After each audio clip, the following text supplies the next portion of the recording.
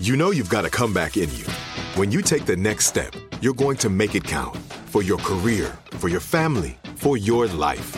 You can earn a degree you're proud of with Purdue Global. Purdue Global is backed by Purdue University, one of the nation's most respected and innovative public universities. This is your chance. This is your opportunity. This is your comeback. Purdue Global, Purdue's online university for working adults. Start your comeback today at purdueglobal.edu. I'm so excited to tell you JCPenney and country music singer-songwriter Walker Hayes are partnering together on a new limited-time men's collection for the everyday guy. What I love about Walker Hayes is his laid-back nature. He's a family man, and being a country megastar while also having 7 kids, you know he likes to keep his style cool and casual. This new collection is perfect for the guy living the t-shirt life or someone wanting some fresh options that feel just as good. It's easy to wear, affordable styles that celebrate the ultimate family man, along with the quality, durability, and sensibility dads appreciate. Available online Saturday, May 4th at jcp.com and in-store Thursday, May 16th. Just in time for Father's Day. Limited time only. JCPenney, make it count. With every CBD product claiming to do something different, it's nearly impossible to decide what's best for you. Lazarus Naturals pioneered the farm-to-front-door model of transparency, where they handle each step of the production process to ensure quality, potency, and consistency. Scannable labels allow you to see the test results of your hemp batch, so you can be confident in the safety and quality. Visit LazarusNaturals.com today. Lazarus Naturals, committed to improving your life as well as the world around you. Not available in Idaho, Iowa, or South Dakota. Are you still searching for your perfect place to call home? Well, now is the time to buy at Fisher Homes. If you're looking to move in before the end of 2024, May could be your last opportunity to start building your dream home and close before the year's end. If you're hoping to move in even sooner, Fisher Homes also has homes that are move-in ready and waiting for you, where you can start enjoying the benefits of homeownership even faster. Schedule your personal tour with a new home advisor today at FisherHomes.com and make this spring the season you find your perfect home sweet home. Taking a walk. So I started going to New York for sessions. My very first recording session was G.E. Smith on guitar and Sean Pelton was on drums. It was at the Philip Glass Studios. And again, you don't have any idea at that time that that's not normal. Later on, I realized it wasn't necessarily, what happens typically.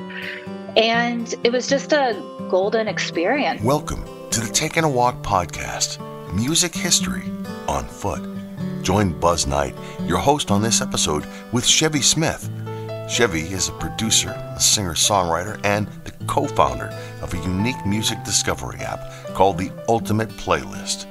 Let's join Buzz Knight and Chevy Smith now on Taking a Walk. Well, Chevy, it's so nice to have you on a virtual edition of Taking a Walk. I feel like I'm walking the streets of Nashville, even though I'm outside of Boston. I feel like we're doing that too. Thank you so much for having me on. And it's fun to take a virtual walk with you. And then when you come to town, we'll have to take an actual walk. It's kind of magic season here. The autumn in Nashville is very beautiful. I love it. So tell me about your career background first. All right. Well, I come from the performer, artist, songwriter, producer side of things. So I was quite young when I started. I started piano at 4, but more just like for discipline. My parents I could either be in dance or piano, and I chose dance. And then they were like, "We can't afford that, so you're going to play piano." and that ended up being very fortuitous.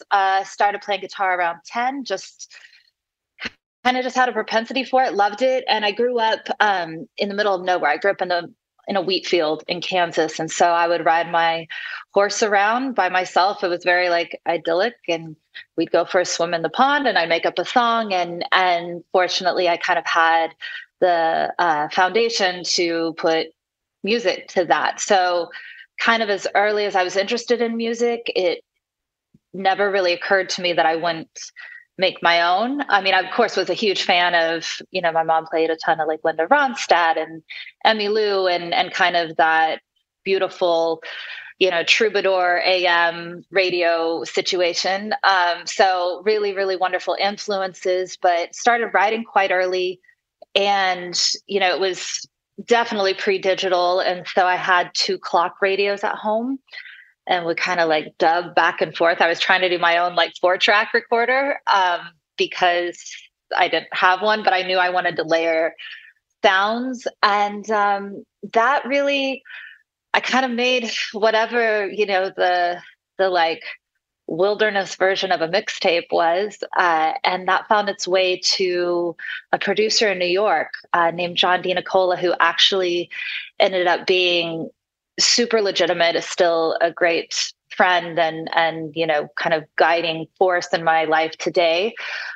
He was coming off the success of the Dirty Dancing soundtrack. He wrote Time of My Life and Hungry Eyes, and was working with a band called Kara's Flowers at the time, who then became Maroon 5. And so he was just profoundly generous in the fact that he didn't steamroll over me, even though he had all the experience and I was, a 14-year-old kid from the middle of Kansas.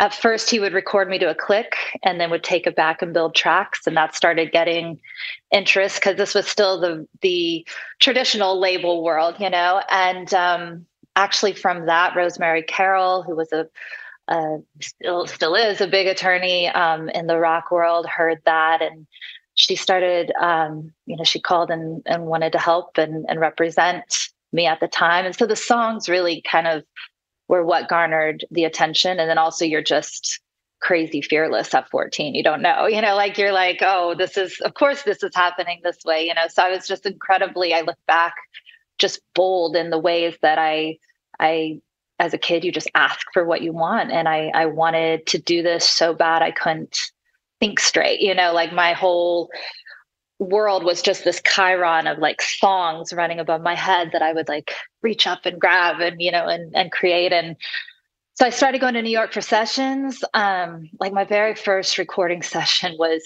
G.E. Smith on guitar and Sean Pelton was on drums. It was at the Philip Glass Studios. And again, you don't have any idea at that time that that's not normal. Later on, I realized it wasn't necessarily, what happens typically. And it was just a golden experience. I mean, I learned so much. Everybody was so nice. Like Sean Pelton taught me to eat sushi. Like, he was from Missouri. And so he was like, I bet you from Kansas have never had sushi. So it's just kind of was like this time of discovery. And I was really also fortunate because obviously I was like this kid and I was working with primarily, older men in their like 30s and 40s, but they really all were very protective and not, any of the stories that you hear, like that wasn't my path through it necessarily. I really lucked out and had these incredible educators and kind of protective folks looking out for me. And we started getting interest. And so that project was passed to Nashville, which was just kind of coming out of this, like, I mean, obviously it's always been like songwriter Mecca, but there was still a path of like Mary Chapin Carpenter and Lucinda Williams and kind of this, I guess what would now be Americana was kind of more of a mainstream there for a second. And Universal was interested and they'd had all this success with Shania.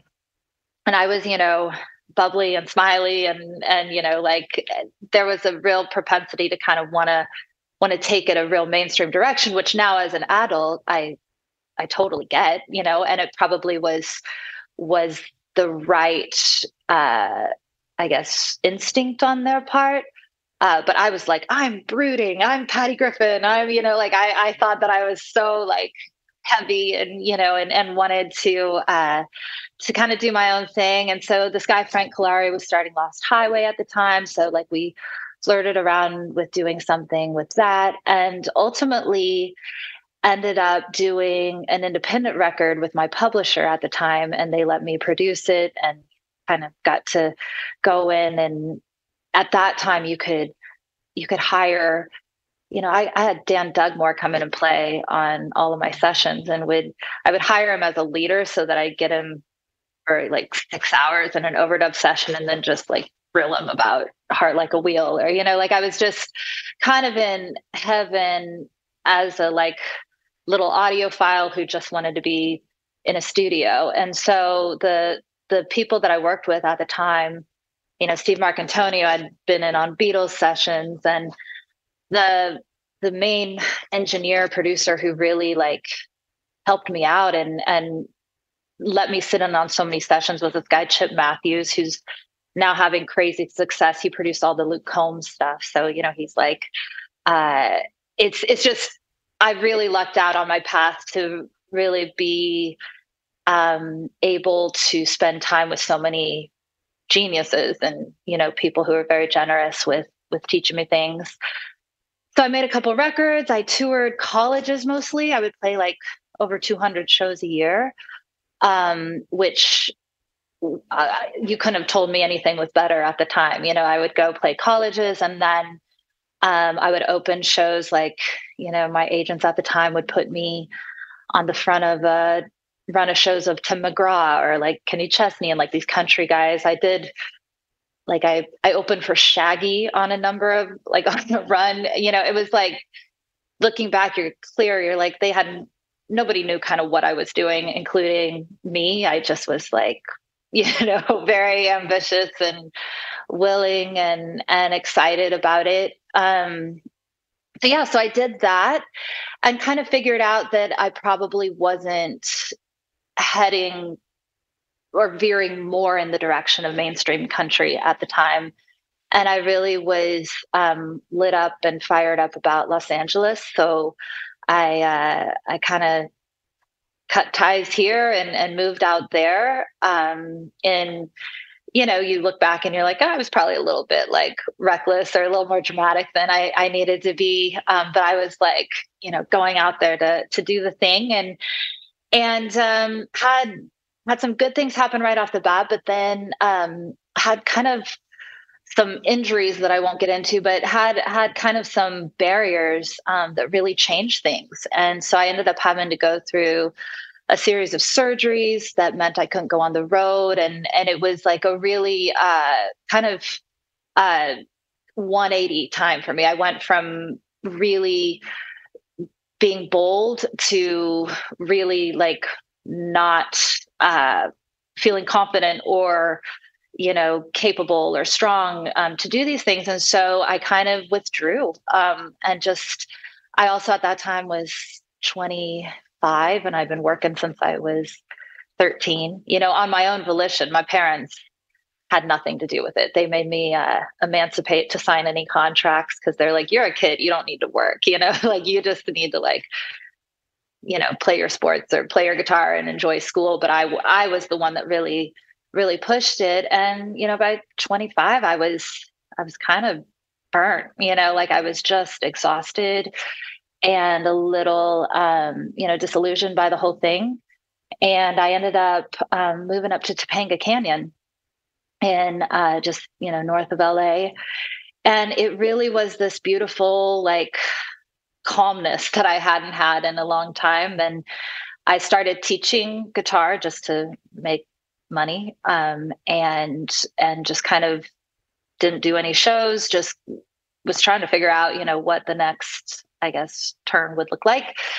And that ended up turning into this beautiful kind of inadvertently created this education program that focused on songwriting. And so we had like 120 girls across LA in this program writing songs, sometimes based upon poems. And it really was just kind of this, really innocent, just beautiful era of life where I was able to reconnect with who I had started out being, wanting to write songs.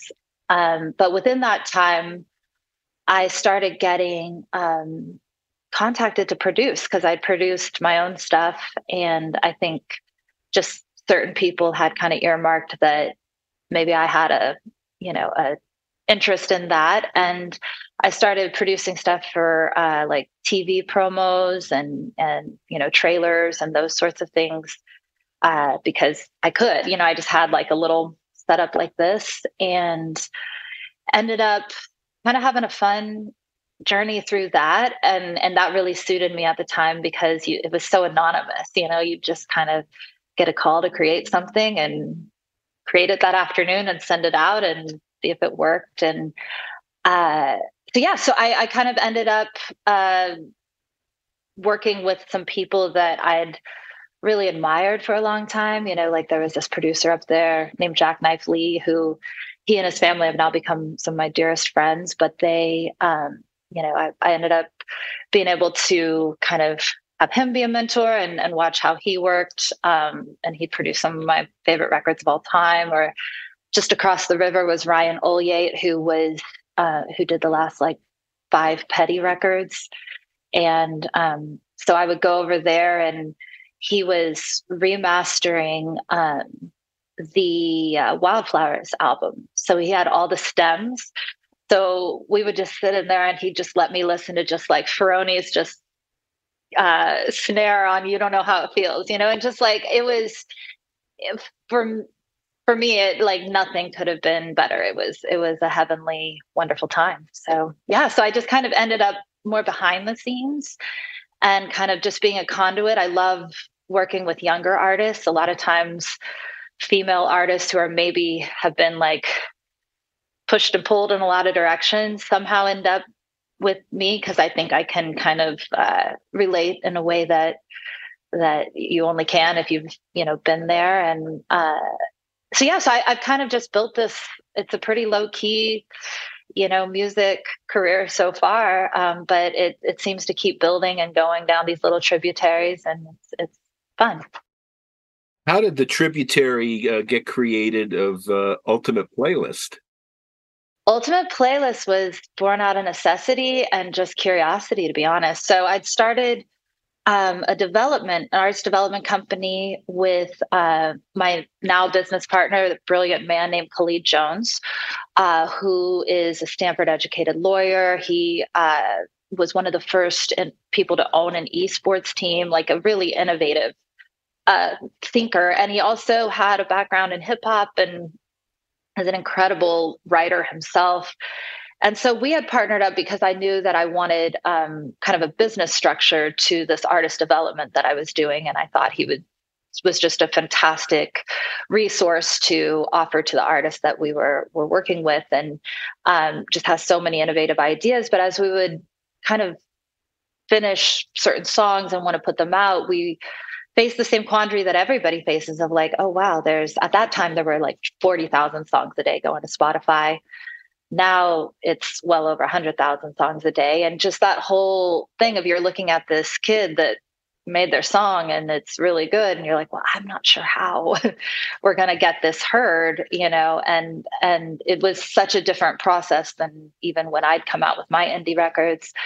And so as we looked at the different options of kind of how to try to promote, we came up with, there's like playlist pushing, and that is kind of a little opaque and can be a little risky, and it's not, something that we wanted to necessarily spend our money on. And I think like offhand at one point, I was like, I'd feel more comfortable if we went down to Staples Center during a Billie Eilish concert and just asked these girls to listen to 30 seconds of this song. If we could just get them to listen, I think our retention rate would be higher than 5%. And I think we'd get like this many like actual dedicated fans. And he certainly agreed. And at the time he was doing consulting work for the Arizona Lottery and knew about some of the pain points that they had in offering online games or mobile games, as well as reaching a younger audience. And so while he and I were working around with gamification, and kind of taking that, Billie Eilish, hand everybody a dollar bill, we kind of took that the step further, and we're like, why would we hide the ball? Like, if people are paying for a promotion, why would those promotion dollars be stopped at a middleman? What if they just passed through and we didn't hide the ball? We didn't pretend like this wasn't paid promotion, but really offered that incentive to the end listener. And that was really the utility that we kept coming back to. And he knew that the lottery would have a need for that utility as well, that for them to gain the users and the younger user base and to be in that mobile space was worth it to them in the same way that it would be advantageous to an artist to have that listener incentivized to give their song a long listen. So in a world of TikTok of 6-second listens, this actually incentivizes the player or the listener of who is participating on the app. They get rewarded more the longer they listen. So the longer they give that song a chance, the more chances they have to win one of the cash prizes. So it's not pretending that that there's not an exchange involved, and I think, certainly your background in radio, we all know, like, there's always an exchange involved, and it's not even a dishonest one. It's just like, that's business, and so we really kind of just got excited about the idea because it's something we would have wanted to use. And that was about as simple as it gets. Do you see applications around what you're building here that could apply to the traditional radio business? We actually our licensing categorization is streaming internet radio. So we're just incentivized, like we're the same as, we're not interactive streaming radio. So we're the same as Pandora. So it really is just incentivized radio. And it's not, we were just issued a patent for the utility. So there is something very novel there. But we also recognize that the tale is as old as time. This is the same as listen to the third song and be the fifth caller. We've always been incentivizing people to listen. It was listen through commercials so that, the station gets paid and then that's passed on through. This is just really a directness that we can offer because of the technological age we live in. I don't think that it just wouldn't have been practical to run a contest like this without the tokenization and the way that we're able to offer it within our app. But it certainly builds upon and plays upon and as a nod to traditional radio and kind of what we grew up loving about it, which was, I think I taped every favorite song I ever had off of the radio. And, I was always winning concert tickets or trying to, with the caller thing. So this is kind of the same concept. We'll be right back with more of the Taking a Walk podcast. Are you tired of your scented cleaning products smelling and cleaning like meh? Then it's time for an upgrade with the power of Clorox Scentiva. With an uplifting scent that smells like coconut, Clorox Scentiva gives you powerful clean like Clorox, but a feeling like being transported to a tropical island retreat.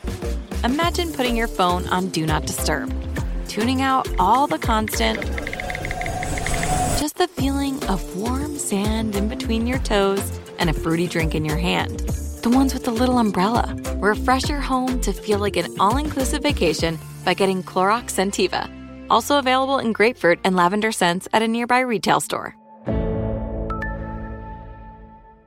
With every CBD product claiming to do something different, it's nearly impossible to decide what's best for you. Lazarus Naturals pioneered the farm-to-front-door model of transparency, where they handle each step of the production process to ensure quality, potency, and consistency. Scannable labels allow you to see the test results of your hemp batch, so you can be confident in the safety and quality. Visit LazarusNaturals.com today. Lazarus Naturals, committed to improving your life as well as the world around you. Not available in Idaho, Iowa, or South Dakota. Like many of us, you might think identity theft will never happen to you. But consider this. There's a new identity theft victim every 3 seconds in the U.S. That's over 15 million people by the end of this year, equal to the populations of New York, Los Angeles, and Chicago combined. Even worse, identity theft victims often don't even know they're victims. That's why LifeLock Identity Theft Protection alerts you to identity threats even the ones that don't show up on a credit report, like data breaches, fraudulent bank transactions, loan and credit card applications, and crimes committed in your name. If your identity is stolen, your own dedicated LifeLock U.S.-based restoration specialist will work to fix it. LifeLock protects you in ways that you simply can't on your own. Join now and save up to 25% your first year at LifeLock.com/iHeart. That's LifeLock.com/iHeart to save up to 25%. Identity theft protection starts here. Are you still searching for your perfect place to call home? Well, now is the time to buy at Fisher Homes. If you're looking to move in before the end of 2024, May could be your last opportunity to start building your dream home and close before the year's end. If you're hoping to move in even sooner, Fisher Homes also has homes that are move-in ready and waiting for you, where you can start enjoying the benefits of homeownership even faster. Schedule your personal tour with a new home advisor today at FisherHomes.com and make this spring the season you find your perfect home sweet home. Welcome back to the Taking a Walk podcast. Frankly, the radio business needs to take a look at itself in the mirror and utilize new opportunities of technology and innovation. Well, I love hearing you say that. That's one of the, we literally just had our patent published last week.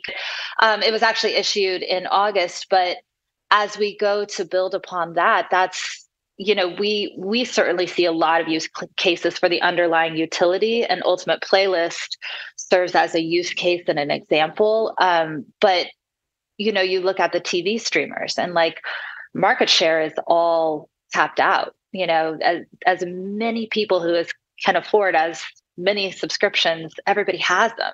There's no, at least in the US, there's no people to go get who don't already have access to Netflix or to Hulu or whoever. And so as streamers in television, in podcasting, in music, obviously start looking at ways to leverage technology to get more market share, we feel they're probably going to look to gamification and look to incentivize listening or watching, or, this attention economy that we hear about. This really kind of puts a format and a payoff structure to that. And so, we're really hopeful that we're going to be able to take this technology to many other platforms and hopefully have it, translate. So as you think about innovation and think about your process in innovation, what has failure taught you about growing this brand? Oh, man. Let me think for a moment. I mean, there's obviously technology and working, leading a development company now. And, I have engineers that I'm talking with all day, every day. The lottery doesn't shut down on weekends. So, on a Saturday night at 10:30, I might be working with an artist and I duck out to go talk to my, programmers. And so it's taught me that everything is iterative. We in the music industry, there's once it's final, and you have this kind of end point. With technology, there's no setting and going. As soon as we get the performance of the app optimized, Apple will change one permission setting and we'll have to go and iterate around that. And so there's just so many levels and so many frequencies that have to blend well at the same time. So I think if you're striving to be a perfectionist, or striving for this endpoint where you're on top of the mountain and you're I really did it. It's perfect. You're going to be very, very disappointed. And I think I'm in life in general, that's just always a valuable lesson to know that it's iterative. We're improving. We're trying to make it as great as possible. I think the other thing that, the failure, the definition of failure is a very hard thing for me to understand now. It's almost I can't I look back at things that I thought were failures at the time, and they don't warrant that label now. It was like, oh no, that was like, that just bumped me into a different lane. Or, oh, that's where I learned about how to do wireframes. That turned out to be really useful. Or like, oh, I think already I'm just seeing the beautiful path through it all, and just knowing that feeling something as a failure at the time is a really impermanent thing. Who taught you about resilience, and who taught you about leadership? Oh, wow. Resilience, I think it is as deep in my bones as my marrow. Like my grandfather, my dad's dad, was born in a brothel, and he never knew his father. He did not have a name until he was 8 years old, and was the most joyful, ambitious man there could be. And so I think having so many, and he's just one of, my family are like, they're farmers, they're carpenters, they're people who build things, they're people who plant things. And then you wait and you put in the work and you're steadfast. And I didn't come from a, showbiz, like, you better like be shiny, and that means success sort of background. I remember the first, like, I won some contest, and the prize was I got to sing on the Grand Ole Opry. And I remember before we walked in, my dad being like, now, we are not people who are particularly impressed by fame and all of this. And I remember, because I was kind of a smart aleck, being like, well, speak for yourself. I am so impressed by this. I'm dazzled, but like, that always stuck with me, that my family they want me to be happy. They want to see me win, but there is no achievement or sash I could wear around, my body that would make them love me more or less, and they just don't quantify it as that at all. They are like, go hard in what you believe in at the time. That's success. So within that, resilience is just like, well, like, what are my options? Like, if it's not perfect, do you quit? No, like, I don't have that kind of, I don't have anything to fall back on, in the sense of like, there's no, like, nobody's coming to save me because I don't need to, like, you don't need to be saved. Like, you're fine. Just keep walking, like, keep, going at what it is. If at the end of the time you pass and you didn't, like, again, stand on top of that mountain, like, it doesn't matter a hill of beans worth of difference, like, no, like, were you kind, did you have integrity, that sort of thing. So I think the resilience part is just like, keep going, like, enjoy your life. Don't, like, success is the getting back up, the resilience.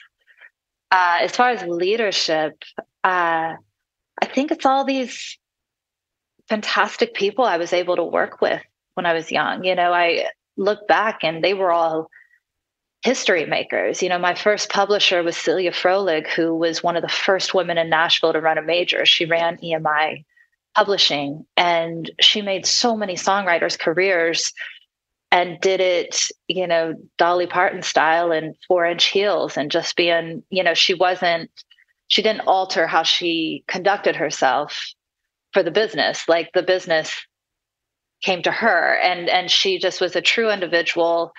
Same, I think, as far as producing records, Jackknife Lee, I've learned a ton, from him, and he works with, obviously, the U2s of the world, and these really, like, strong, like, behemoth bands, but knows how to, like, guide them with a grace, and how to get the end result they want. There's a friend of mine named Troy Valhofer, who runs one of the biggest staging companies, like, production in the world. They do all the staging for Metallica or the Chili Peppers, and these, huge, like, undertakings. And just watching how, like, his excitement and the fact that he cares so much about the details and the pulling off the big circus, and kind of seeing how all these people have been true individuals, and them being true to themselves, and being excited when they're excited, dressing the way they want, kind of following their own instincts, I think has impacted whatever leadership style I might have. So where do you see the future of music and technology down the road? And where do you see in that road where Ultimate Playlist fits in? Okay.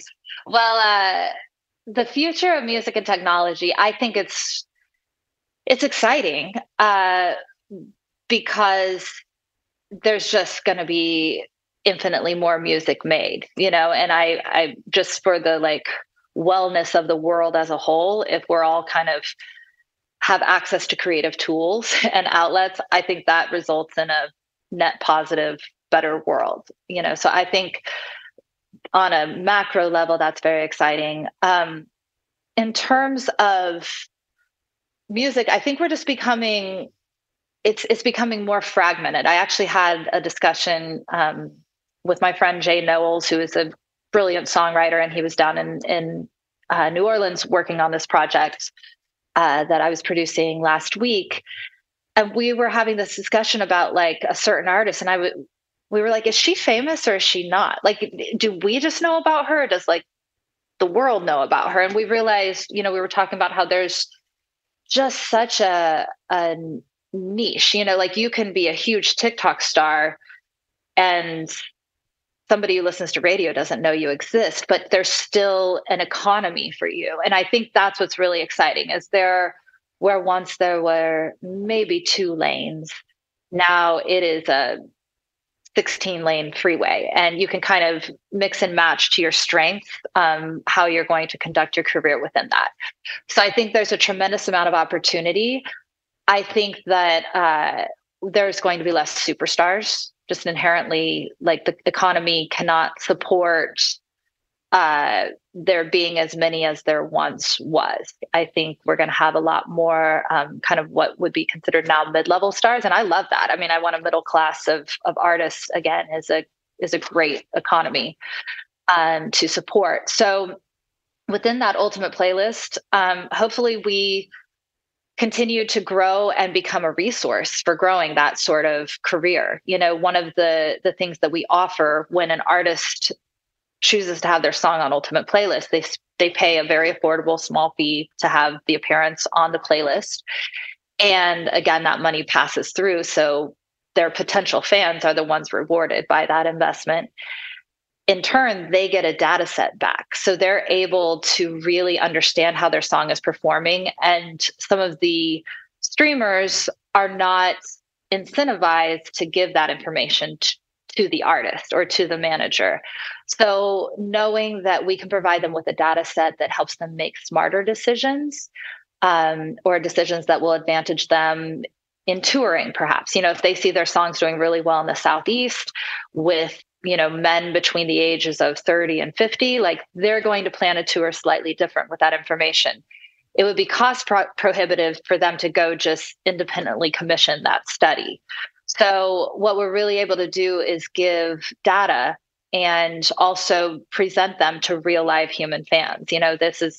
There is not a bot farm in Scandinavia that is accounting for the promotional streams on our platform. It is US citizens who could potentially buy a hard ticket and come, to your show. So we just really want to, be the Levi's or the picks and axes in the gold rush, and really be a tool that is artist friendly, that really supports the working class artists and gives them access to the same tools that major artists with huge teams would have. Well, your story and your work is very inspiring. And thank you. I could promise you when this publishes, I'll be hearing from people telling me that who are either in the business or thinking of the business. I know for a fact I'll be I'll be getting that feedback. You're so kind. And I'm so grateful that you took the time to be on Taking a Walk. Well, thank you. It's so reciprocated. Thank you for the work that you do. It is so, when I'm out taking a walk, I've been listening to you, and I think that it's such a profoundly exciting time that we can get this kind of education and insight in such an easy and beautiful, well curated format. So thank you for including me and for including Ultimate Playlist. Thanks for listening to this episode of the Taking a Walk podcast. Share this and other episodes with your friends and follow us so you never miss an episode. Taking a Walk is available on the iHeartRadio app, Apple Podcasts, and wherever you get your podcasts. With every CBD product claiming to do something different, it's nearly impossible to decide what's best for you. Lazarus Naturals pioneered the farm-to-front-door model of transparency, where they handle each step of the production process to ensure quality, potency, and consistency. Scannable labels allow you to see the test results of your hemp batch, so you can be confident in the safety and quality. Visit LazarusNaturals.com today. Lazarus Naturals, committed to improving your life as well as the world around you. Not available in Idaho, Iowa, or South Dakota.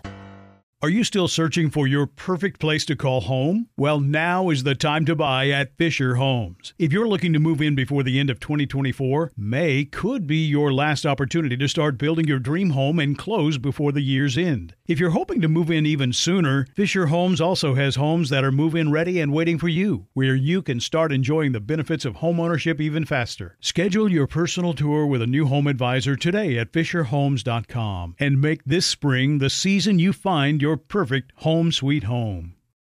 Open a limited-time 11-month certificate at Kemba Financial Credit Union. At 5.25% APY, it's more than triple the national average, plus it's a safe and secure way to grow your money. Visit your local branch or kemba.org/cb for details. Offer expires May 31st, 2024. APY equals annual percentage yield. Restrictions apply. $500 minimum and $250,000 maximum deposit. Advantage status required. Comparison based on bank rate average. Federally insured by NCUA. Step into the world of power, loyalty, and luck. I'm gonna make him an offer he can't refuse. With family, cannolis, and spins mean everything. Now, you wanna get mixed up in the family business. Introducing The Godfather at ChumbaCasino.com. Test your luck in the shadowy world of The Godfather slot. Someday, I will call upon you to do a service for me. Play The Godfather, now at ChumbaCasino.com. Welcome to the family. VGW Group. No purchase necessary. Void where prohibited by law. See terms and conditions. 18+.